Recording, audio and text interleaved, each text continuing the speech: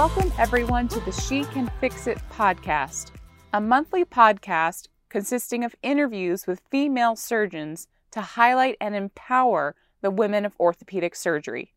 I'm Alana, and I'm a second-year resident at Yale. On this episode, we have a great interview with Dr. Cynthia Emery. Dr. Emery is an associate professor and the vice chair of the Department of Orthopedic Surgery at Wake Forest School of Medicine in North Carolina.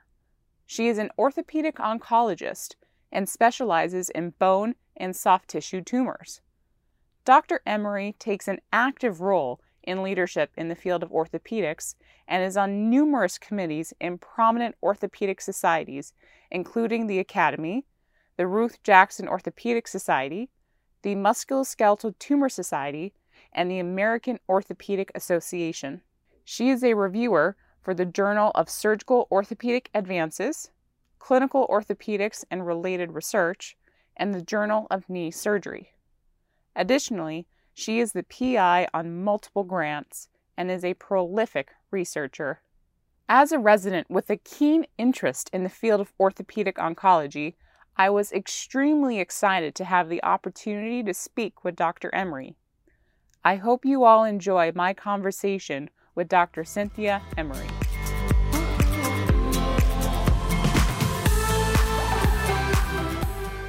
Welcome to the She Can Fix It podcast. With us today, we have Dr. Cynthia Emery at Wake Forest. Dr. Emery, thank you so much for being here with us today. I know that you are very busy and have many things that you need to do, so I do appreciate you taking the time to be with us today. I'm happy to be here, and I appreciate the invitation. Perfect. So the first thing that I would like to do is just to have our listeners kind of learn about who you are. So I was wondering, in your own words, if you can describe your background from medical school all the way through residency, fellowship, and your post-fellowship years. Of course. I grew up primarily in the South. So I went to undergrad at the University of Georgia and then went about a little over an hour away to Augusta for medical school at the Medical College of Georgia. And from there, I did a rotation up at Wake Forest as a fourth-year student based on the recommendation of a couple of my mentors that were in Augusta at the time, Walt Crow and Monty Hunter. So I rotated up at Wake Forest for a month and really liked it. Ended up matching here as a resident and completed my residency. And then after 5 years, went to Miami for a fellowship in orthopedic oncology, and then returned to Wake Forest after my fellowship and have been here on faculty since 2010.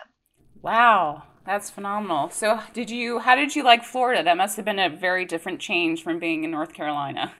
Miami is sort of like a different country, so it's a very different environment. It was fun for a year. The training was unbelievable. Very complex cases, complex patients, a lot of variety, a lot of volume.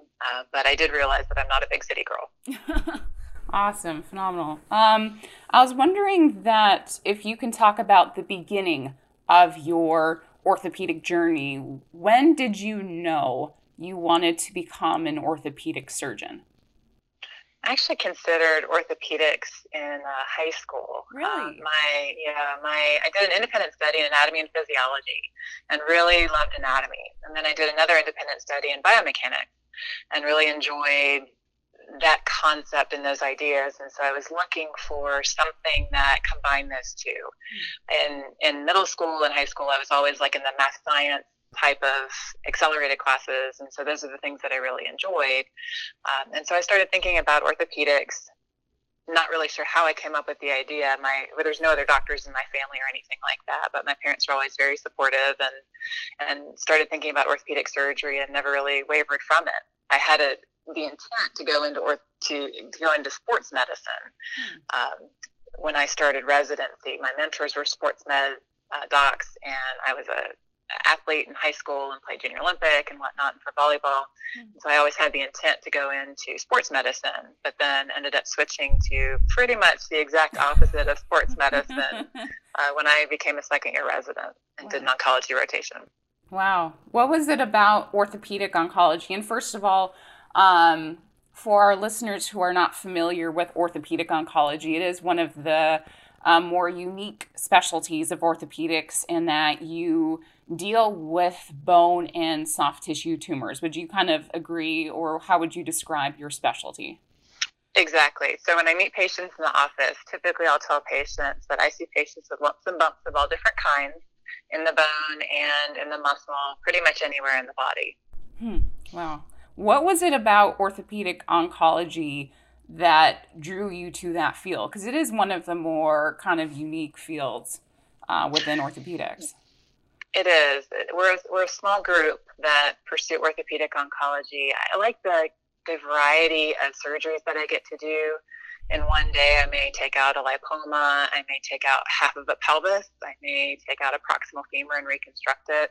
And so I like having the variety of surgeries that I can do, different parts of the body, things that involve bone, that involve soft tissue, nerve, blood vessels. And I also enjoy the interactions with patients and their families. Nice. Phenomenal. You spoke about the reason why you thought you were going to go into sports medicine was because your mentors were sports medicine physicians. Did you find that the majority of your mentors were male surgeons, or do you think that most of the mentors that you had were female surgeons, or were there other female residents who kind of helped you along your path? I had never seen a woman orthopedic surgeon until I was a resident. And so all of my mentors were Caucasian males. And especially in the South, that's primarily the demographic for orthopedic surgeons. And so for me, the idea was, it never really occurred to me that women could be orthopedic surgeons or that there were others that were out there. So when I considered doing it for a specialty, my mentors were always very supportive. But that was really all I ever knew. So I had some fabulous mentors that were male surgeons. Right. Awesome. I think it's very interesting that you had decided to go into orthopedic surgery like in high school, because I think that's unique in the sense that I think the literature has shown that like the male medical students tend to have an earlier idea of the fact that they want to do ortho. So I think it was interesting that you wanted to do orthopedic surgery in high school. So that's phenomenal. I do kind of want to talk about your residency experience. Were there other female residents in your program, or were you kind of one of the lone female residents at Wake Forest? There were a couple of other women who were residents in the years ahead of me during my residency training. When I rotated up here as a student, I was able to work with a couple of women senior residents, and they were really impactful when I spent some time with them, and they talked with me about orthopedics as a career and really gave me some great insight especially about Wake Forest, how this program, I've never felt like a woman orthopedic surgeon here. I've felt like an orthopedic surgeon, and it hasn't been an issue here. And so I'm grateful to be in an environment like that, because I've heard that there can be some instances where you're treated differently because you're a woman. Right. No, that's phenomenal. Was it important to you when you were looking at residency programs that there were females, or was that something where you had just enjoyed the culture and Wake Forest as the program, where it didn't really matter whether or not there were female residents there?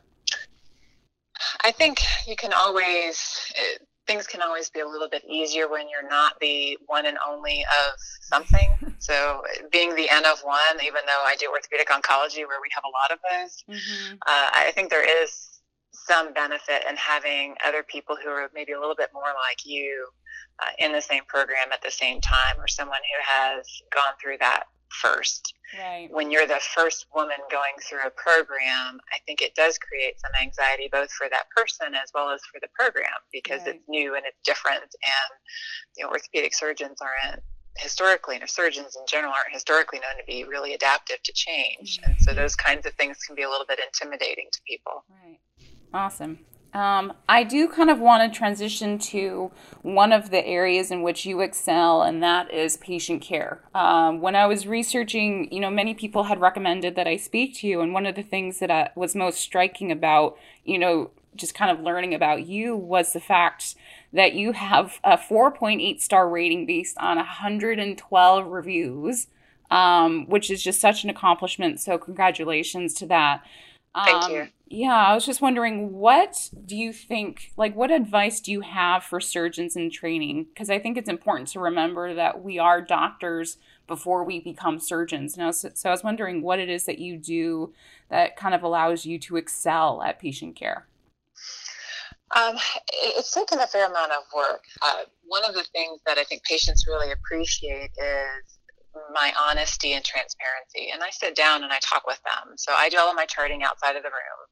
I don't sit in the room with my back to the patient. And I think that first impression that you leave with the patient and their family is so critical. You have to take the time, especially if I'm diagnosing a teenager with an osteosarcoma. That's going to be an hour office visit. And my patients who are established and they're coming back for return follow-ups, they understand that their visit, once they're sort of in maintenance mode, may be 10 minutes versus the first time that I meet somebody may take close to an hour, because you really want to make sure that you give them the time to answer those questions, to take things in, to talk about what does this diagnosis mean and what do the next several months or even next several years look like.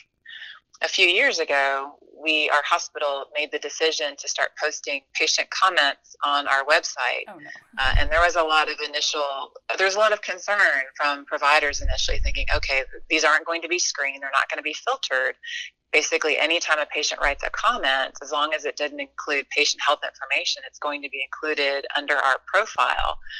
And so there was a lot of concern, but overwhelmingly, our doctors here are really fabulous. And our patients, we take the time that we need to with our patients. And I think that they show their gratitude through those ratings. Wow, that's phenomenal.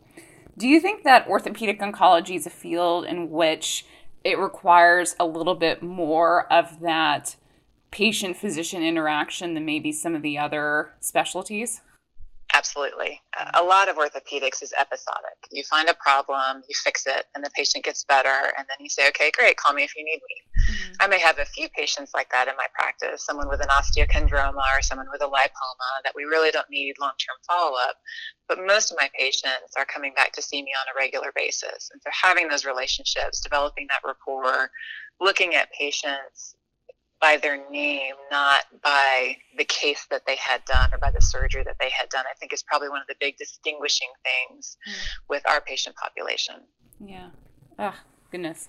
That's amazing. I do want to take a spin and talk about your research work and your grant work. Thank you for sending me your CV. It's so impressive, many pages long, and it's just shows many years of hard work and dedication. And I know that this is a rather broad question, but I was wondering if you could just kind of talk about your research and what you've kind of pursued for our listeners. Sure. So as a resident, I wasn't too interested in research, in all honesty. I viewed it more as a medical student and as a resident as something that I needed to do in order to get into residency, to get into your fellowship, to get a position. And I found that probably the reason that I wasn't as engaged in research was because I was helping other faculty members with their research projects and things that they were passionate about, and I wasn't quite as enthusiastic about it. And so when I became a faculty member here and I started to develop my own research ideas, I realized I really enjoyed it. And so I was able to pursue research in radiation-induced effect staph following soft tissue sarcoma resection. We were also part of a multi-center clinical trial to help investigate a new device, which eventually led to FDA approval and is now being used in our health system. And so that was really an interesting process, going through the clinical trial and collecting all the different patients and the outcomes and the 2-year follow-up, and so that was really very gratifying. At Wake Forest, we also have a 7-year physician scientist program, and so we have one resident who, prior to starting the orthopedic part of their residency, they spend 2 years as a graduate student completing all their PhD coursework. And so I've worked with several of our PhD students on various things, but things that were related to cancer, metastatic disease progression, or radiation fibrosis. Worked with them when they were graduate students, and then continued to work with them on the more translational component of their research during their orthopedic residency. And so that's been a little bit of a different spin and really very interesting. And I've enjoyed mentoring them kind of all through that path. Wow. And you have written numerous grants, and I think that grant writing is something that I've becoming to learn is really a skill. So, and which is something that you started as a faculty member. How did you become proficient at writing grants? Well, I don't know that I would say I'm proficient at writing grants at this point. I certainly write a lot of them that don't get funded, but that I've come to realize that is part of the whole grant writing process. There are a couple of grant writing workshops that I attended as an early faculty member. One was the U.S. Bone and Joint Initiative grant mentoring workshop, and so that's a two-stage workshop where you bring your specific aims, and they actually have a mock study section, and you can go through and have your grant torn apart, and then you go back the second time around for more of that fun. Right. But it is very helpful. And then the AOS, OREF, they have a great grant writing or professional development clinical scholar workshop. And so both of those I thought were very helpful as an early career faculty member for really how to be articulate with my specific aims, my research design, my proposal, and how to move forward and really ask those important questions where people are going to read my proposal and say, oh, that's really very important. I want to fund that. That's different than some of the other things that I've seen. Awesome. I do want to take a moment to talk about the craft of orthopedic surgery, because I know that there are many important things about women in orthopedics that we do want to talk about, but at the end of the day, we are orthopedic surgeons, and especially you as an orthopedic oncologist, you operate everywhere, and it's not just doing a hip and or not just doing, I don't mean to offend any of the joint replacement surgeons out there, but I would like to talk about how you perfect your craft as an orthopedic oncologist, especially because of the fact that what you do every single day is so variable. It's I would say it's always a work in progress. When I do pre-op conference with the residents, and we'll discuss the patients that we have scheduled for surgery that week, and we review their imaging, and we talk about, okay, what's the plan? What's your plan? What if that doesn't work? What's your plan B? And so I say that's one of the critical things that you have to have as an orthopedic oncologist, is at least a plan A, a plan B, if not a plan C. So for instance, this past weekend, I was doing a surgery on Saturday, and plan A, B, and C didn't work out. So we had to go to plans D and E. And so being able to think on your feet and be creative, if something in a case, is not going well, or if there's an unanticipated event or consequence that comes up, how do you troubleshoot? It also allows us to be creative, especially with orthopedic oncology. We can really be creative with the way that we reconstruct things, the way that we remove things. And so I think it affords a lot of maybe more of the right-brained activities that we can employ in the OR. Right. No, that's awesome. Were the tricks that you learned to become more proficient, were those tricks that you learned when you were in residency and you kind of just all right, or do you have specific techniques that you use in order to make sure that you are better the next day? Or was it your training as an athlete and a volleyball player? Or what is it that has allowed you to kind of continue to perfect your skills as you go on in your career? I think having a continued desire for improvement and receiving feedback is critical. So you start to develop those skills as a resident. You learn from numerous faculty, you learn from senior residents that you've worked with, and you see things that you like and that you want to adopt, and you also see things that maybe you think, okay, I would do that differently. But both of those things are very valuable, and you can store those in your brain. And then during fellowship, I was really able to focus on specific things that are oncologic related. I had 3 orthopedic oncologists with whom I trained, as well as a co-fellow, and we would talk about things openly. And Corey Montgomery and I were the 2 fellows at Miami. He's at Arkansas now, and we would talk about cases. We would do cases together, and we would talk about, oh, this didn't go very well, or here's what I did, or hey, what would you do for this?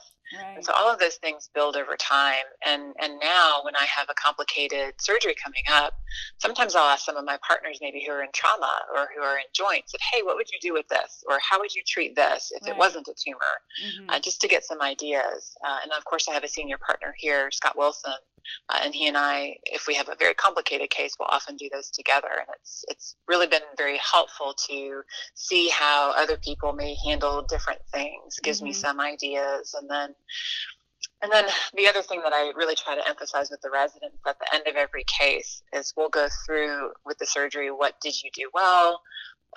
What went well during the surgery? What would you have done differently? And what did you learn? I think that's a really important foundation for every surgery, that if a resident's not learning something, if we're not all learning something at the end of every surgery, then we've missed an opportunity. I do want to go a little bit off script if I can and talk about leadership. Because I know that in looking at your CV, you are a part of many, many, many committees at your hospital. You're also part of the Ruth Jackson Orthopedic Society, and you have numerous leadership positions. And now we're kind of getting at the stage in which women are becoming more present in leadership. And we just have our first female president of the AAOS, of Dr. Christy Weber. And I was wondering if you can kind of talk about the importance of having women in leadership positions. Yeah, I've known Dr. Weber for a long time. She's also an orthopedic oncologist. And so seeing her come into this position has really been phenomenal, watching that over the years. And I think it's very important to have someone that you can look up to, or someone that you can emulate and say, I want to be like them. I want that person as a role model. Not necessarily that you have to have another woman as a role model, but I think it is important for young women to see that women orthopedic surgeons can attain these leadership positions.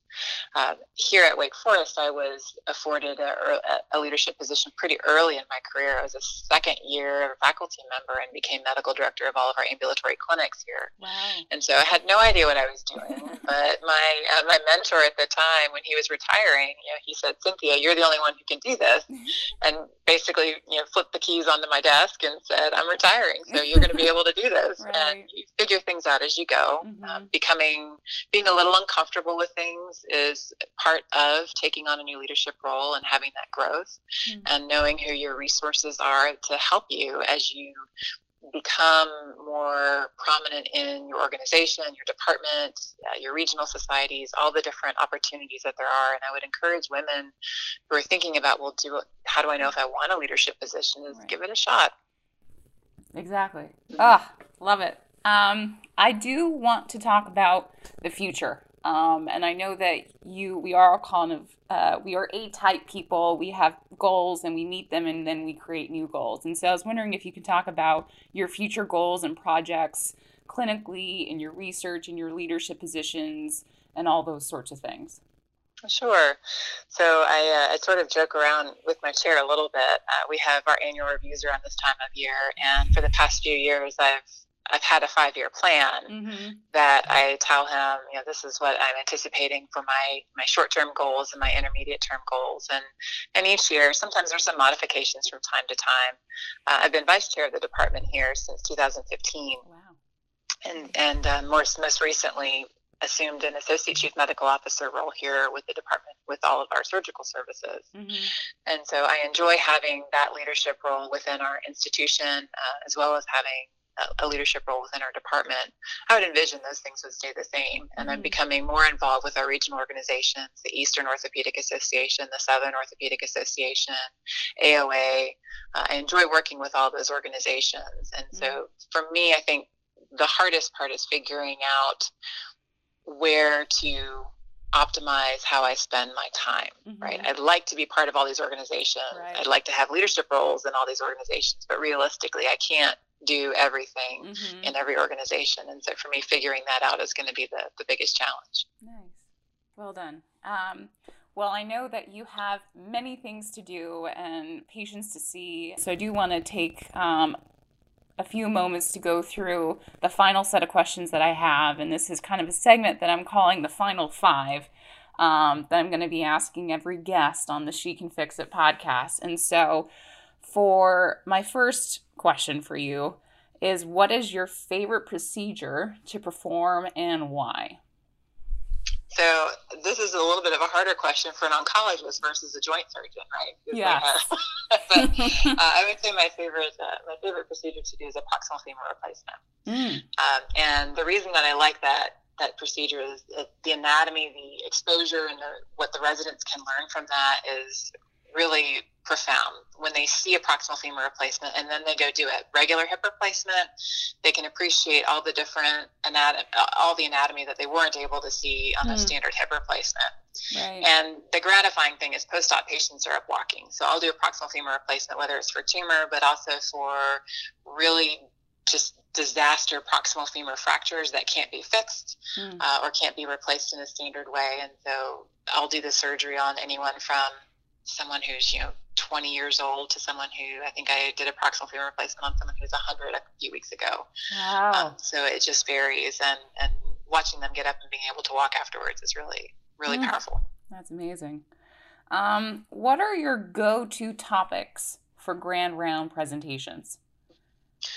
Typically for grand rounds, when we look at the world of orthopedic oncology, there's not a whole lot that people are interested in who don't do orthopedic oncology, right? They want to know the basic things of, how do I stay out of trouble, right? How do I not make a mistake?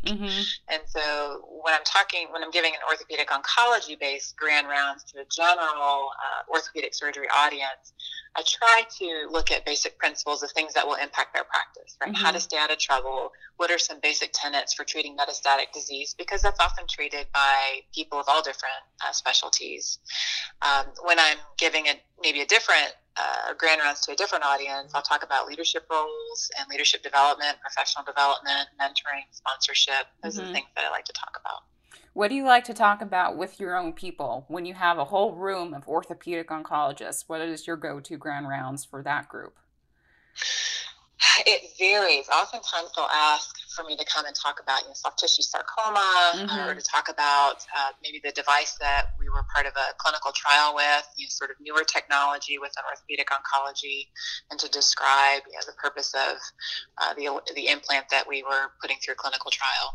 Wow, awesome. What is your favorite story / memory as an orthopedic surgeon? So 2 years ago at a Musculoskeletal Tumor Society annual meeting, there was a resident. I think at the time she was a 4th-year resident, and she came up to me and she looked familiar, but I didn't know her name. And she said, "Dr. Emery," and she introduced herself. And she said, "I don't know if you remember me or not, but she said, you talked to my medical school class several years ago, and you talked about orthopedic oncology and what drove you to going into that field." And she said, "I just want to let you know that based on your talk, I became interested in going into orthopedics and orthopedic oncology." And she said, "And now I'm applying for a fellowship in orthopedic oncology." So oh my gosh. she came over to thank me for influencing her career path. Wow. Oh, it's such a heartwarming story. Yeah, those are the reasons that we like mentoring and sponsoring and doing things like the Perry Initiative. And if you can impact even one person, it makes it worthwhile. Yeah. Oh, phenomenal. So I know that we are surgeons and that we do like to operate, and we spend certainly a lot of time in the hospital, but what are your favorite activities to do outside of the operating room? I think it's important that everybody has something outside of work to do, to offload. For me, it's primarily volleyball. Yeah. So I still play. I've played all through high school and college and junior Olympic and all that stuff. I actually didn't even I made it all the way through and didn't tear my ACL until I was already a third-year medical student. Oh, no. And tore my ACL in between rotations. So that was not really optimal as far as timing goes. But I was able to have it reconstructed and got back into playing. And so I play on a couple city leagues here in town. Oh, nice. And then when I'm not playing volleyball, I enjoy we have a fitness center in our house. So I enjoy having that time to either be on the treadmill or the elliptical or doing weights. Are you like an indoor or are you outdoor, like sand volleyball, or are you always indoor? Primarily indoor. In the summertime, we'll play outdoor in the grass threes or 2s. Oh, nice.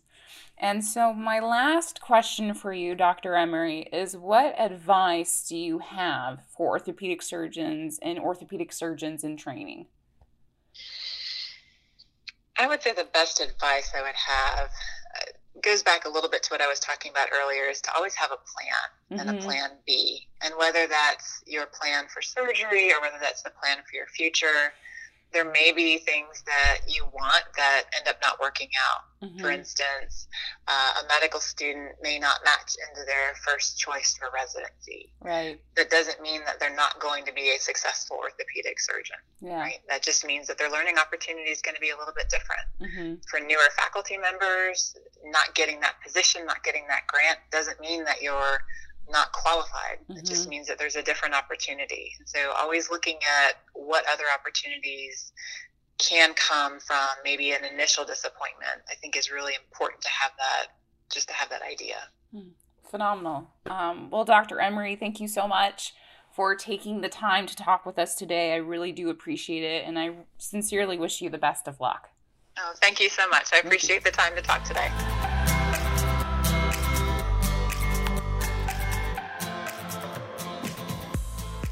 I hope everyone enjoyed this episode of the She Can Fix It podcast with Dr. Cynthia Emery.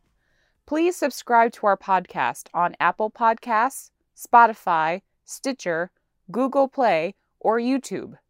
You can find us on the web at shecanfixitpod.com. We are on Twitter and Instagram at shecanfixitpod. Finally, I want to thank all the listeners who are taking the time to listen to our podcast. We are all very busy people, so I do sincerely appreciate it. Please subscribe to wherever you listen to your podcasts. And also, please spread the word. Please tell your friends, your mentors, your medical students. If you have any questions or would like to hear a friend or mentor on this podcast, please feel free to email us at shecanfixitpod@gmail.com. I would like to take a moment to thank those who helped to make this podcast possible. A sincere thank you to Dr. Mary O'Connor for her mentorship in creating this podcast. Thank you to the amazing attendings here at Yale, Dr. Carrie Swigert, Dr. Adrian Sochi, Dr. Elizabeth Gardner, and Dr. Andy Halim for being exemplary role models for all of us. And finally, many, many thanks to my editor and co-producer, Andrea Vanny Kirk, without whom this podcast would not be possible. Thank you so much for joining us for this episode with Dr. Cynthia Emery, and we hope to bring you more great interviews on the She Can Fix It podcast.